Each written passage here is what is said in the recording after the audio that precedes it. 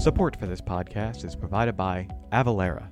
Since 2004, Avalara's vision has been to harness the power of cloud technology to help simplify sales tax for businesses of all sizes, and their solutions are designed to affordably scale with businesses as they grow.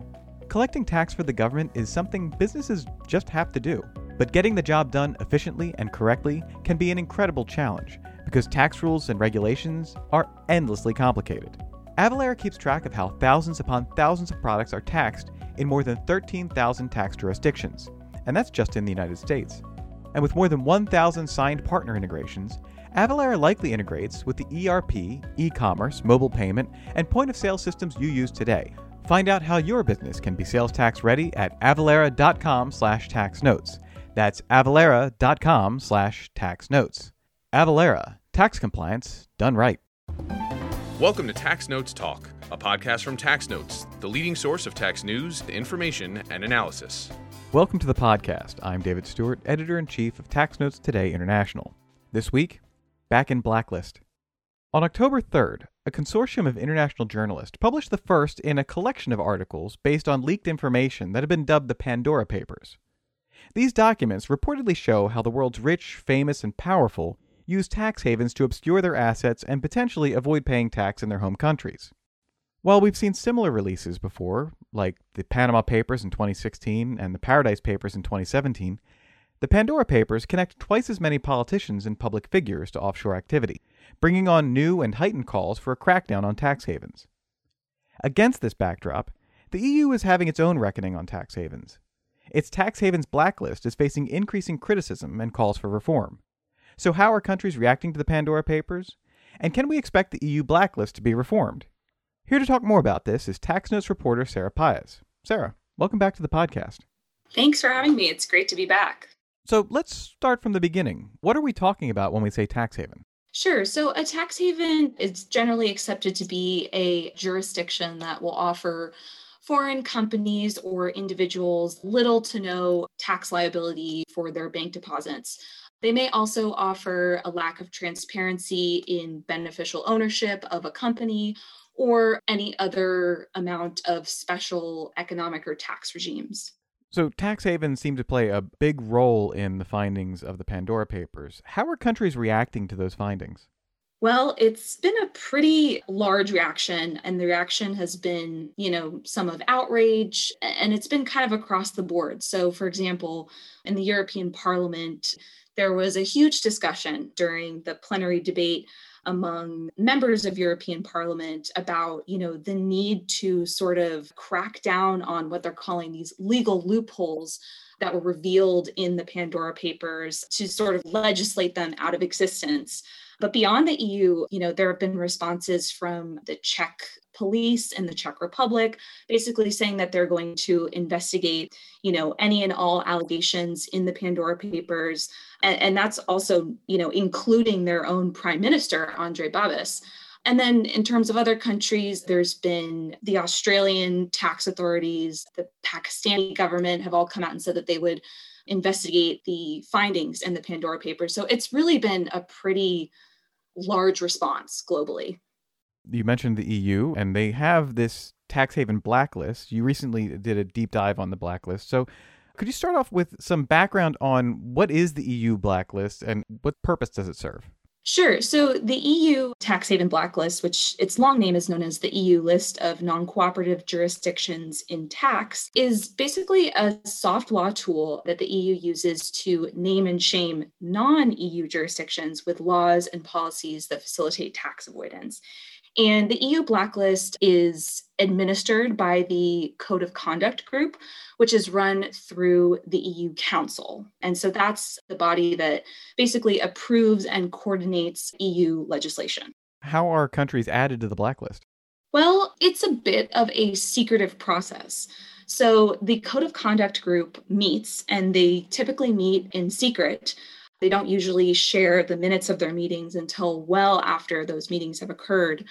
And they basically decide which countries, that they've screened meet the criteria laid out in the Code of Conduct Group's blacklist criteria. What countries are currently on the list? So the current list, which was just adopted by the Council on October 5th, includes American Samoa, Fiji, Guam, Palau, Panama, Samoa, Trinidad and Tobago, the U.S. Virgin Islands, and Vanuatu.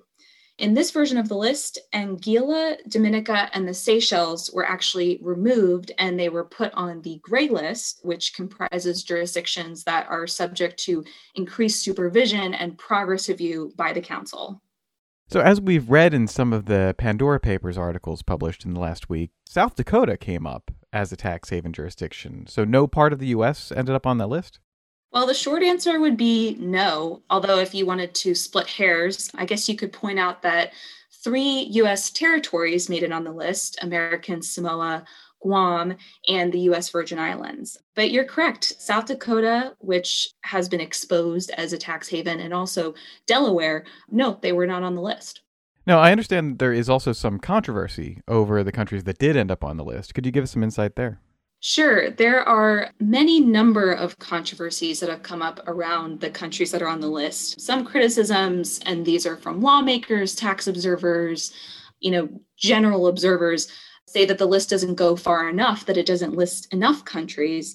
But others have come out and said that the list is unfair to a specific type of non-EU country, namely small island nations. Even a person I talked to in the article that just came out, he gave some criticism about how it's majority Black countries that are often on these lists. So there's a lot of controversy about both how the list does not go far enough, but also how it maybe goes too far in the wrong direction. Also, many of these countries that appear on the blacklist are low-income countries. Many of them don't have the resources to implement a lot of the changes that the EU would like to see. And a lot of these changes are set by the OECD standards for its global forum. And, OECD countries are often more wealthy nations. They're often more connected nations, members of the G7, members of the G20. And as you can see, the countries on this list, many of them are not members of the OECD. They're not members of the inclusive framework. So there's been very valid criticisms from observers that are saying that this is just not fair because these countries are being judged against a standard that they didn't set up, that they didn't create. Support for this podcast is provided by SafeSend. Tax automation software is transforming the accounting profession. Support remote client relationships, enable collaboration, and reduce firm frustration. Experience the power of the SafeSend suite and improve your firm's process for client communication across the entire tax engagement. Schedule a demo at safesend.com to see it in action. That's safesend.com. So let's talk a bit more about the criticism that this list is not doing what it needs to do to stop tax avoidance and evasion. What are people saying about that? Sure. So I think probably the best example to sort of show that encapsulates this assertion that the blacklist doesn't go far enough, that it doesn't capture the countries that it should, is the case of Turkey. So Turkey was not included in the blacklist. And the reason that that's notable is, in February of 2021, this year, the council had asked Turkey to make a high-level political commitment by May 31st to activate automatic exchange of information relationships for tax information with 6 member states that it didn't currently have those relationships with. So that was Austria, Belgium, Cyprus, France, Germany, and the Netherlands. And it needed to do so by June 30th. It also asked Turkey to send all member states information for fiscal year 2019 by September 1st, and to send information for fiscal year 2020 and 2021 by September 30th of this year, and then September 30th of next year, just to keep up with these automatic exchange of information schedules. So Turkey did, in fact, activate its exchange of information relationships by June 30th, but it didn't do it with all member states. It did it with 26 member states, save for Cyprus, which Turkey does not have diplomatic relationship with. And that basically violates the EU criteria, and that would effectively land Turkey on the blacklist, but it didn't. And so there were a lot of lawmakers, observers, people who are watching this happen who were pretty unhappy about that and really wondering why exactly Turkey was spared from the blacklist, but not all of these other countries that ended up on the blacklist. Now, since everything is political at some level, how does politics factor into the blacklist? Great question. So, politics is really the foundation of this blacklist.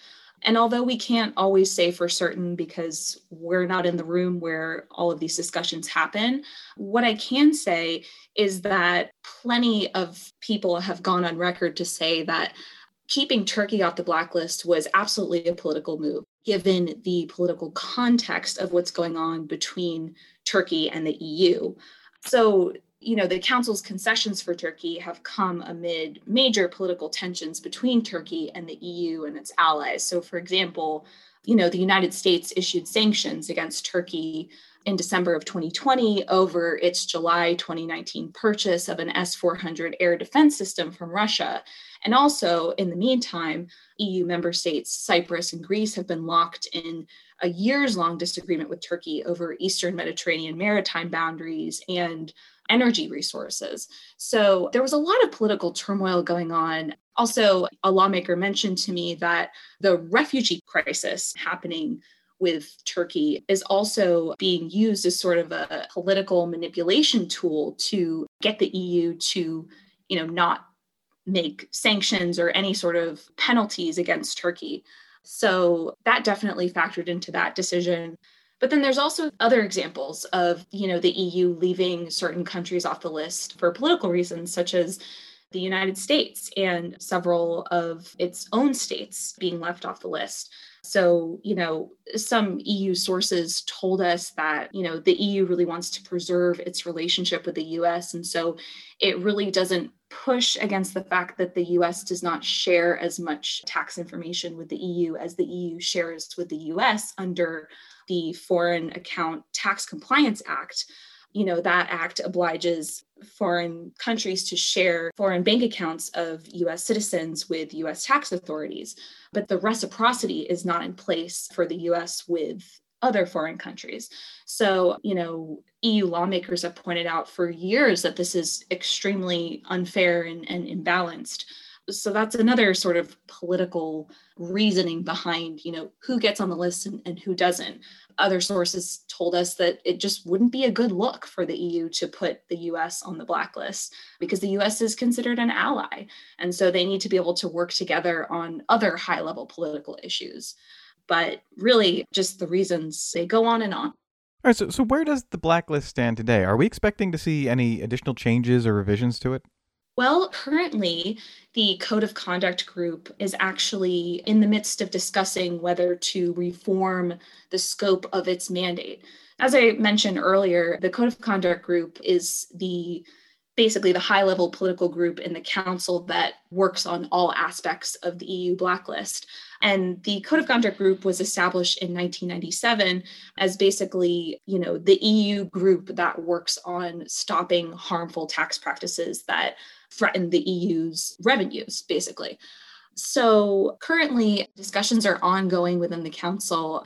According to EU Tax Commissioner Paolo Gentiloni, there is a minority of member states in the council that currently oppose reforming any bit of the Code of Conduct's mandate, but he believes that they're making a bit more progress with the help of the Slovenian EU Council presidency in getting those member states to sort of, agree to revise the mandate.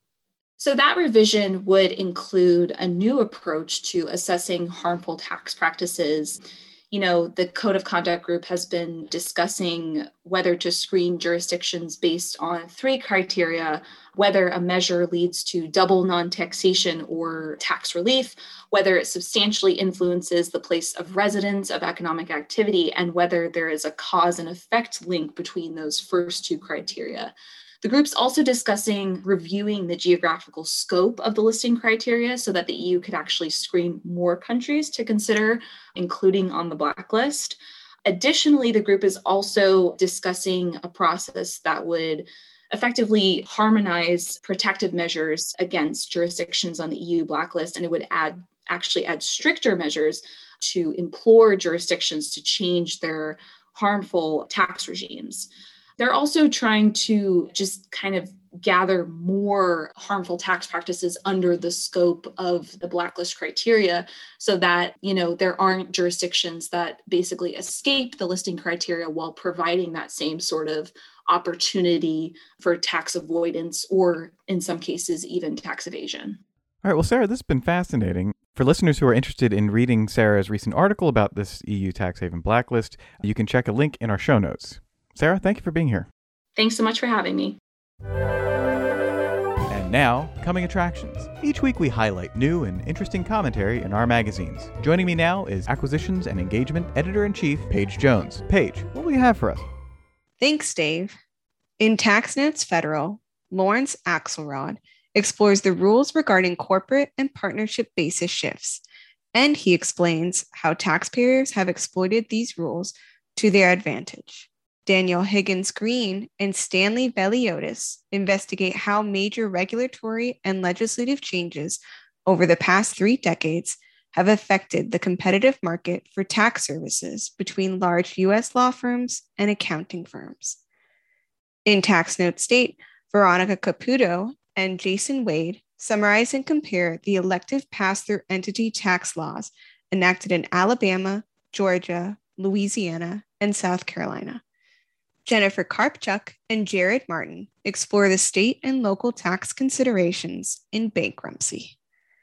In Tax Notes International, Sunny Kishore Balani examines the problem of space debris and proposes the use of a Pigouvian tax administered by an international organization to address the growing risks it poses. Frans van Eestendale reflects on the 20th anniversary of 9/11 and considers its consequences on international tax policy. In Featured Analysis, Robert Goulder argues the best way to modify the GILTI regime is to strengthen it so that Subpart F becomes unnecessary. And on the Opinions page, Robert Goulder and Reuven Aviona discuss the potential issues in the latest international tax proposals spearheaded by Senate Finance Committee Chair Ron Wyden. That's it for this week. You can follow me online at TaxStew, that's STEW, and be sure to follow at Tax Notes for all things tax. If you have any comments, questions, or suggestions for a future episode, you can email us at podcast@taxanalyst.org. And as always, if you like what we're doing here, please leave a rating or review wherever you download this podcast. We'll be back next week with another episode of Tax Notes Talk. Tax Notes Talk is a production of Tax Notes. You can learn more about us by visiting www.taxnotes.com/podcast. When major media wants the straight story, they turn to Tax Notes. Thank you for listening, and join us again for another edition of Tax Notes Talk. For the last few months, frequent guest of the podcast, Tax Notes legal reporter Ryan Finley, and I have been working on something special. And now we're ready to show it to everyone.